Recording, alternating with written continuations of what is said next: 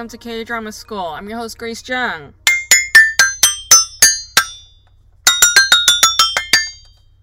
I should try and, actually play the xylophone. I should actually try to come up with some kind of tune, right? I'll practice. I will practice this week, and I will come up with a tune, and you guys can hear it next week. That'll be my little present for you all. How's that? Folks, how was your week?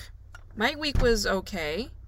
I went to, I think I told you I went to a memorial last Sunday, and I was still kind of emotionally exhausted from that, but I also took it really easy, I just went to the beach a few times. On Saturday, there was a meteor shower. I guess it happens, once in a while. So anyway, I drove up to one of the highest peaks in Malibu, which is Sandstone Peak, and I went up there to see stars. So I drove out there, got there around 9 o'clock, because that is the peak hour when the shooting stars are mostly visible.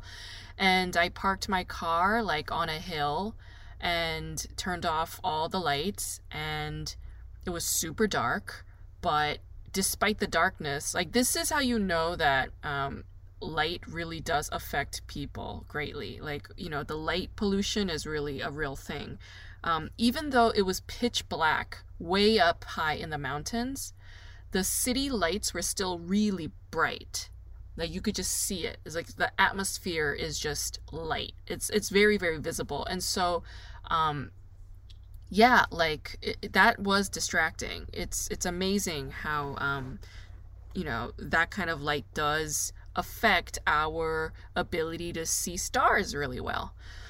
So despite that distraction, I was still able to see a lot of stars that evening, and it was really breathtakingly beautiful. And I also remember as soon as I parked my car and I turned around, I saw a shooting star immediately. And it was the biggest shooting star I saw all night.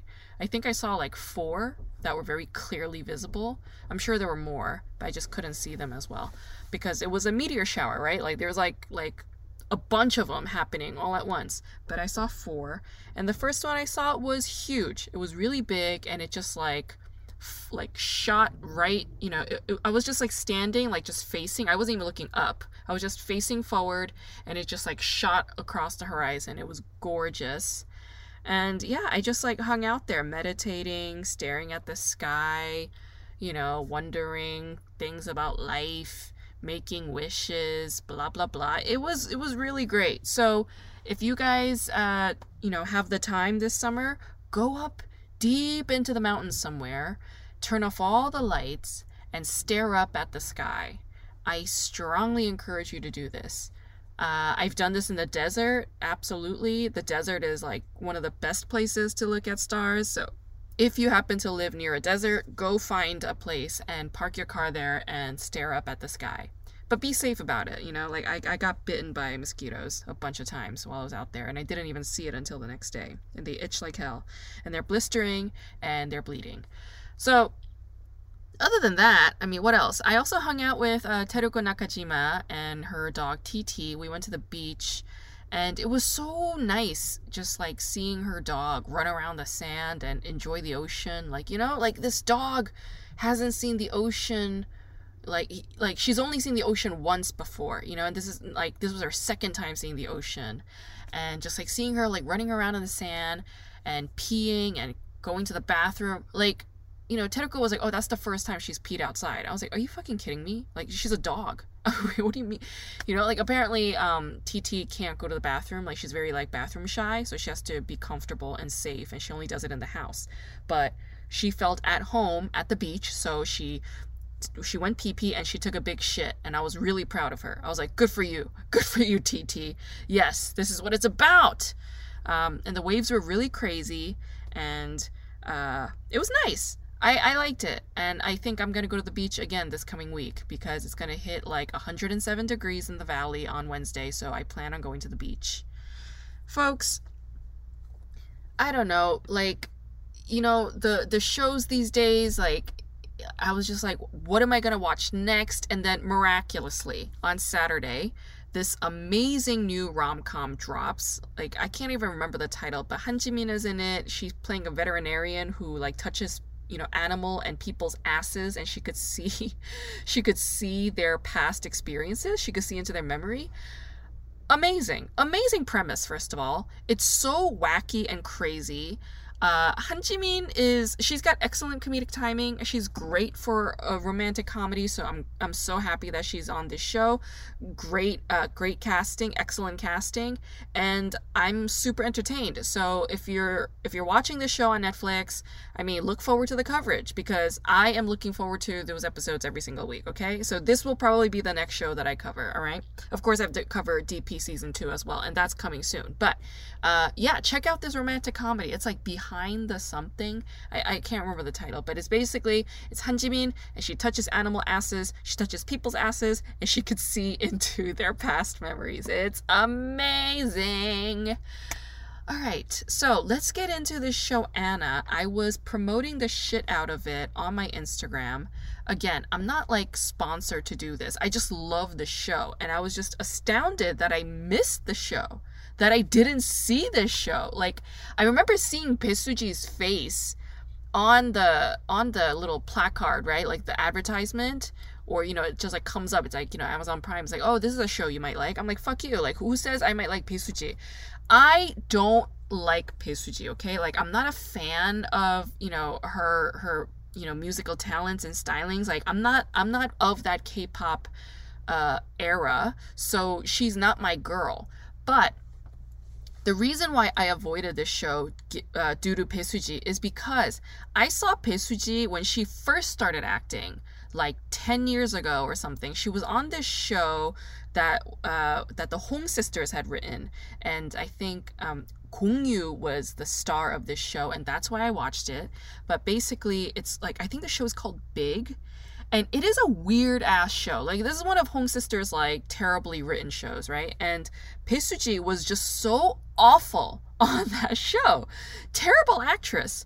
And I was like, I don't think I could deal with her, right? But here's the thing. We cannot judge, you know, a fledgling artist, yeah? Like, Bae Suji had just begun her acting career at the time, and so of course her acting was shit, right? We can't expect somebody who's starting out at something to be amazing. They're gonna be shit.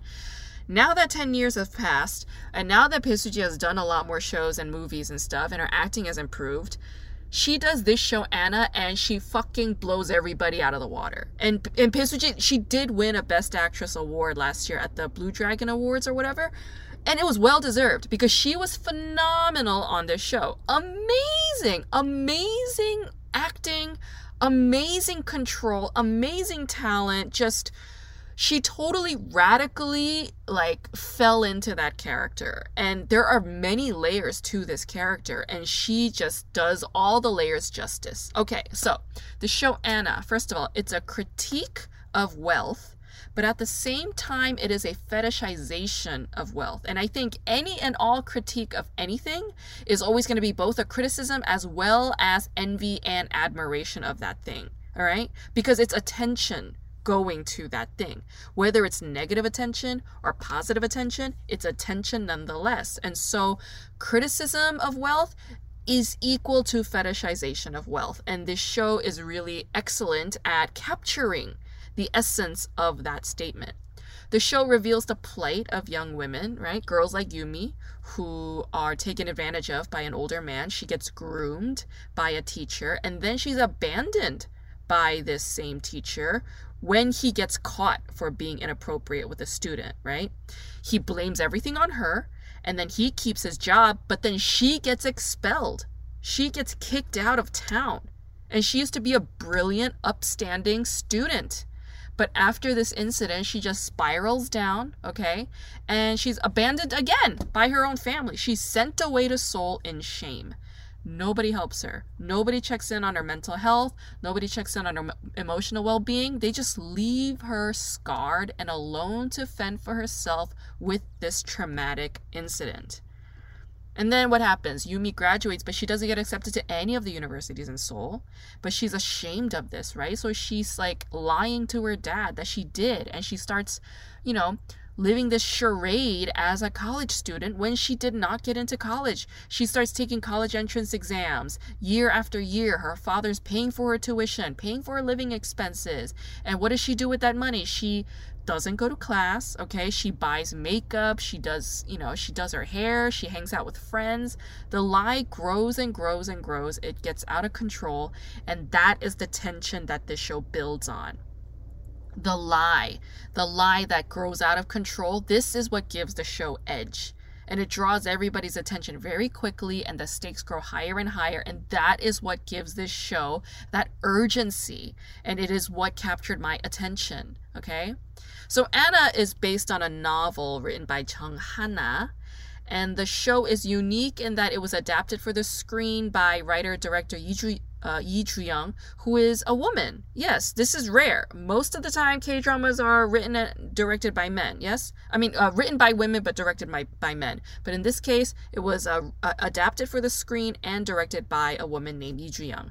The show is also unique in that it was not made for broadcast television or cable TV, but for online streaming on Coupang Play. So this is a Coupang Play original. And the show was imbued with controversy as a production because Coupang Play re-edited the show without the director's knowledge or consent or approval and released it as a 6-episode series rather than the 8-episode series that Yi Ju-young originally created. And I watched both versions, okay? The first version that I saw was the 6-episode version on Amazon Prime. I thought that was the original version. And I was immediately hooked, okay? Then I saw the 8-episode director's cut, which is also available on Amazon Prime in the United States. This was not advertised as clearly to me. It was only advertised to me after I watched the 6-episode version, and then Amazon Prime was like, you might also like this. I was like, why didn't you recommend the original 8-episode director's cut? All right, so that's the fucked up part. They should always show the director's cut first, not the 6-episode one. The 6-episode one is bullshit. It's a lie, right? So I read an interview that Yi Ju-young gave, the writer-director Yi Ju-young. She gave an interview saying that the executives at Coupang Play gave her notes throughout the production and throughout the post-production period. But then at the last minute, they gave her a note saying that they did not like what she produced because she seems to have made this show with quote-unquote intention. In Korean, the word is 의도적. Okay, 의도적. And 의도적 is used in Korean context, like, and it almost sounds as if it's malicious intent. But 의도 does not mean malicious intent. It just means intent. It's just that when people use the phrase 의도적, they use it in that negative sense, like, oh, you have malice or malicious intent here. Okay, so I think the executives started feeling uncomfortable with the show because of the feminist quality that Yi Ju-young was bringing to the show. So the executives were reacting with sensitivity because they are allergic to the feminist tone. Not even the feminist tone, the feminist quality of the show in its entirety, through and through. And Yi Ju-young really brings that feminist woman's touch to the program. And the executives were allergic to that. And they didn't know how to voice it until the last minute. And then they just called her intentional or maliciously intentional, right? Which is utter nonsense, okay? Now, I'm going to admit something here. The 6-episode version is a lot more fast-paced, it's a lot more thrilling, and it's a lot more gripping. And therefore, it is more entertaining, all right? The music is also better. There's a more polished quality to the 6-episode version, okay? However, it does feel hackneyed compared to Yi Ju-young's 8-episode director's cut. While the 6-episode version of Anna is entertaining, it emulates a lot of the typical psychological thriller tropes and the editing stylizations that we've seen in a lot of Korean films, right? It was like basically trying to be a Park Chan-wook movie, okay? It was basically trying to do like Lady Vengeance Park Chan-wook style. That's what it was trying to do in the 6-episode version.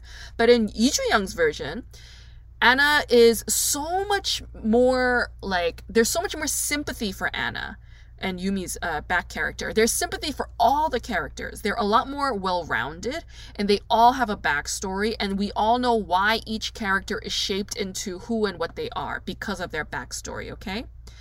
And the mise-en-scène in Lee Ju-young's version also offers so much more humanity to Yumi/Anna's character.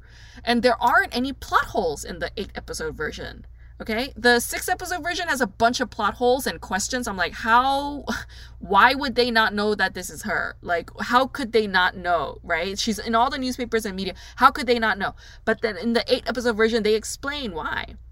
The feminist quality of Lee Ju-young's direction is also very visible in the small details that the 6-episode version cuts out. For instance, like in the mise-en-scène, Yumi goes shopping a lot.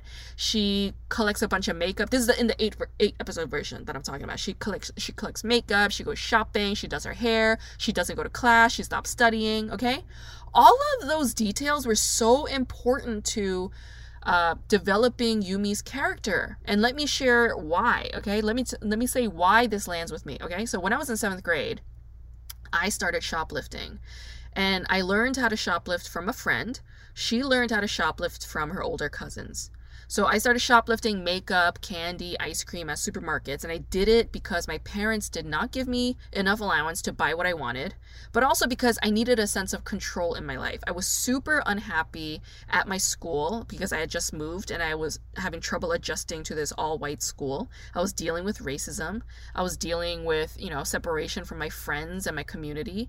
And I was also dealing with adolescent pains and my parents' growing hatred towards me, which I felt because they saw that I was struggling in school. My grades were dropping. I was just grossly unhappy.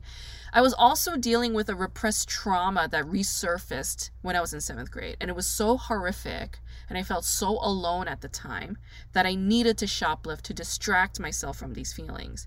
And looking back now, I have zero shame or guilt about this. I give my younger self all of my love and compassion and support, okay? Even if she's shoplifting, I'm like, I'm on her side. Good for you, okay? That's how I felt about Anna. What she was doing to her parents, yeah, it's fucked up in a way. Her father was overworked, and he, it's like she lives a life of poverty, and he's borrowing money from people to pay for her lie, her exorbitant lifestyle and soul, pretending to be a rich person's daughter. I mean, it's a complete and utter lie, and she's totally exploiting her parents. And then her dad ends up dying, right? But I think Yumi's father died as a punishment from the storyteller's perspective. Why? Because he sent Yumi away. She was basically assaulted, all right? She was abused by an older man, but her father did not defend his daughter. He simply went with what the school decided. He let his shame cast a shadow on his daughter, and he mishandled everything, all right? He failed to protect his daughter. He failed to defend his daughter, and that's why he dies. But Yumi's mother, on the other hand, she's a very important figure, right? Because Yumi's mother has a disability. She can't speak. She's mute. And so Yumi becomes, Yumi's mother becomes Yumi's ultimate saving grace later, towards the end of the show. And we'll get into that a little bit later. Let's first talk about Yumi as Anna, okay? So Yumi works for a rich family as a maid and then steals the daughter's identity. The daughter, her name's Hyunju, and she steals her identity and changes her name to Anna. Anna was Hyunju's English name, and so Yumi steals that name and also steals her degrees and adopts Anna as her name and identity. And so Yumi feels now empowered as Anna, and she's very, very good at playing Anna, okay? She doesn't know jack shit about art, and she's a terrible artist, but she just turns on the charm, buys the right clothes, wears the right shoes, wears the right makeup, keeps her hair nice, keeps her shoes nice, and people simply assume that she comes from a well-off family. They assume that she knows what she's talking about, and they don't question her. They don't ask anything of her, right? They just assume. And then they give her a job, and they expect nice things in return, right? Like when her boss hires her, the professor hires her, and she's like, well, I'm rubbing your back, so you better scratch mine later, right? And then she eventually gets married to this very insecure entrepreneur who wants to become a politician. She keeps playing the part. The whole thing is a performance. Yes? In Ram Dass's book, Be Here Now, he writes that academia is basically rewriting whatever somebody else wrote and declaring it as one's own. And that's such an accurate statement because that is the truth of academia, and Anna knows exactly how to play that game. It's a rigged game. She just repeats whatever bullshit she hears other people say, and it works. It gets students into their dream schools. It gets her through all the social events that she needs. And Anna knows that being part of the club requires only one thing: rubbing the egos of rich people. That's it. That's all she needs to do. She knows how insecure rich people are because she worked for them. She knows exactly what they want to hear. She knows exactly how they want to be treated. She understands their fragility. And Anna becomes, she just becomes this thing. She becomes this fake creature in this world. Anna as Yumi, she comes from a totally different world, right? She was never allowed to be fragile. Since grade school, she was required to be tough, right? Because people were talking shit about the fact that her mother's a mute and the fact that her father is poor. They were talking shit, and so she had to toughen up since she was a child. And she knows that the rich people that she's standing around in, she knows that they don't have it. Yeah. So when the real Anna, aka Hyunju, finds out that Anna is parading around living a lie, Hyunju calls Anna a fraud. Now, is that true? Is Anna / Yumi, is she a fraud? I think that's very questionable because Yumi changed her name legally to Anna. And Anna parrots whatever she hears to get her through job interviews and lectures. People fully believe her. They take her for what she is because she's pretty and charming and has higher degrees from prestigious universities outside of Korea, and they just assume that she is this thing that she pretends to be.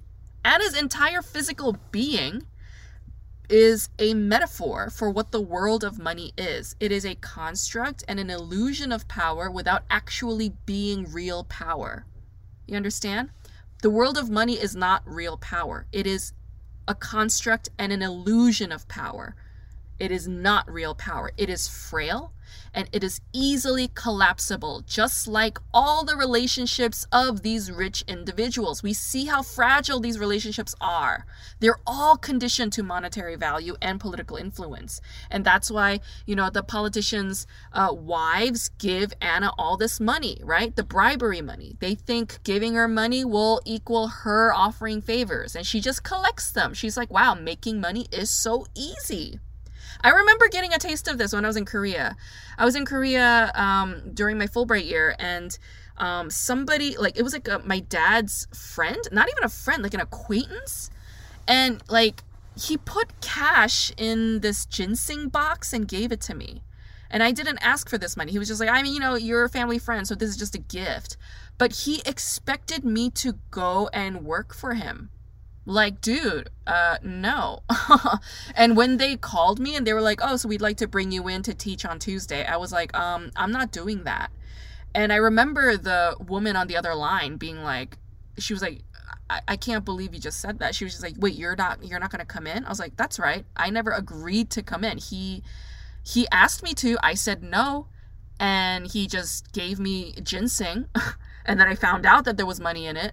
But I never agreed to any of this. You see, so it's like this is expected in the social sort of realm of these upper echelons in academia and in education and in politics. It's such a charade. It's such a shallow bullshit, fucked up place. Anyway, here's an interesting factor. The common denominator of every single character on this show is that at the core, they're all identical to one another. Yeah, every single person on this show, they're all mangled and disconnected individuals, detached from their inner souls, and therefore detached from their inner humanity. So when Anna finds out that Hyunju also lied by paying somebody off to write her master's thesis, she realizes that the identity she stole is also a lie. So how is Anna a fraud? Right? She's living her life as Anna more originally and fully than Anna ever has. And there's nothing fake about Anna because the world she lives in is a fake reality. It's an illusory plane where unhealthy egos wage war on one another out of boredom. And Anna feels entitled in the crime that she commits because she was so wronged when she was a teenager. You see, the resentment turned her into a killer eventually. When we fall victim to our victimhood narrative, we claim our own victims.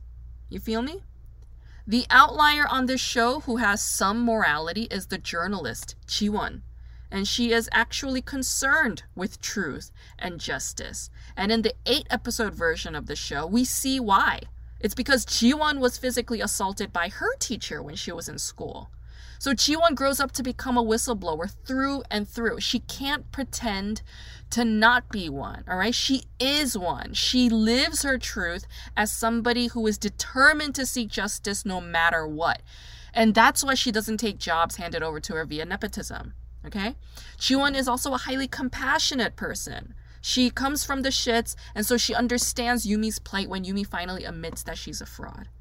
In the 6-episode version of Anna, a lot of the characters call Anna empty. But see, this isn't even a bad thing because it's actually to Anna's benefit. The elite people on this show, they don't see it, but Anna is actually a mirror of their own emptiness. And that's why they call her empty, you see? So when Yumi visits her dying mother at the hospital, her mother now has dementia, right? Her mom doesn't recognize who her daughter is anymore. This part of the narrative points to how far Yumi's gone in her roleplay as Anna. Yumi is totally gone. Her sense of self, her sense of her connectedness to her inner humanity is totally gone. And so her mom can't recognize her anymore. It has nothing to do with dementia. It's just an allegory of, yeah, Yumi is gone. Anna has taken over. And this becomes a turning point for Anna, right? / Yumi. It becomes a turning point for her because her mother was the one person that Yumi felt a human connection with, a real human connection with. But now that she's gone, it's like Yumi's gone. And that's when Anna decides to take action and oust her husband. Throughout the whole show, there are so many men who warn girls and women time and time again not to be fearless. They're calling them fearless as if it's a bad thing, right? In Korean, that's what they say. They go like, why do you go around doing this? 겁도 없이. 겁도 없이, how dare you? Right? They're using this phrase fearlessness in the context of calling that person stupid and brazen.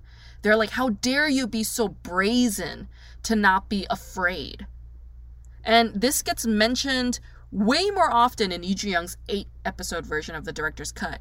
And it's there intentionally because fear is fake. Fear is used to control people. Fear is a fake construct that the world of power created in order to manipulate and control subordinates, okay? And it's not real power. Fear is not real power because there's nothing to fear. There is genuinely nothing to fear. No authority figure is somebody to be feared. No quote-unquote power is something to be feared. And Yumi does eventually get punished for her crimes, but it's not because it's not out of fear of what any of these other people do. It's not out of fear of being found out. Ultimately, she doesn't care, right? Towards the end, she really doesn't care about being found out. She wants to be found out, but she can't be found out because her husband stops it, yeah? Yumi does get punished for her crimes, though. The punishment is her mother dying without Yumi at her side. That is Yumi's punishment. And then Yumi's second punishment is becoming a fallen woman. And I don't mean fallen woman as in, like, no longer being sexually chaste, okay? That's from, like, early Hollywood films. They would use this word fallen woman to describe women who get killed or punished in the end for having sex with a man. That was, like, the constant trope back in the 1930s in Hollywood cinema. No, in this instance, I'm using the phrase fallen woman as in she ends up like her husband. She ends up taking somebody else's life. The circumstances that Yumi built herself around by marrying her violent husband, a man she barely knows, she just married him for security and money, those circumstances end up becoming her prison. And Yumi's lies eat her up.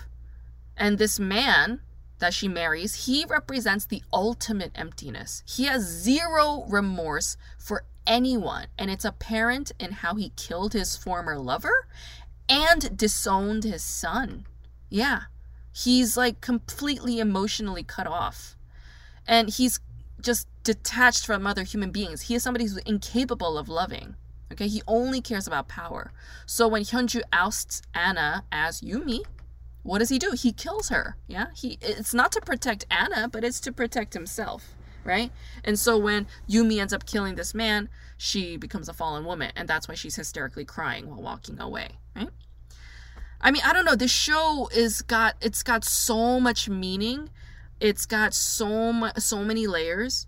I thought it was so brilliantly written. I thought it was amazingly directed. I thought the 8-episode version was wonderful. I do wish that it could have been a little bit more polished. Like, I think the sound mixing and the music, the musical score, I think it would have benefited the 8-episode version. Like, if they took those things from the 6-episode version and put it in the director's cut, it would have definitely uplifted the 8-episode version, the director's cut.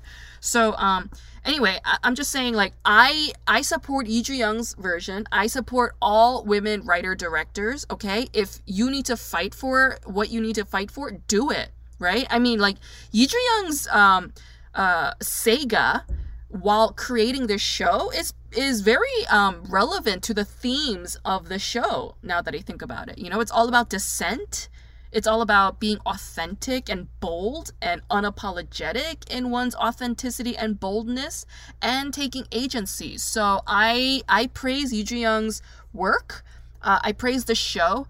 And I praise Bae Suji's acting ability. Oh my God, amazing. Brava. Wonderfully done.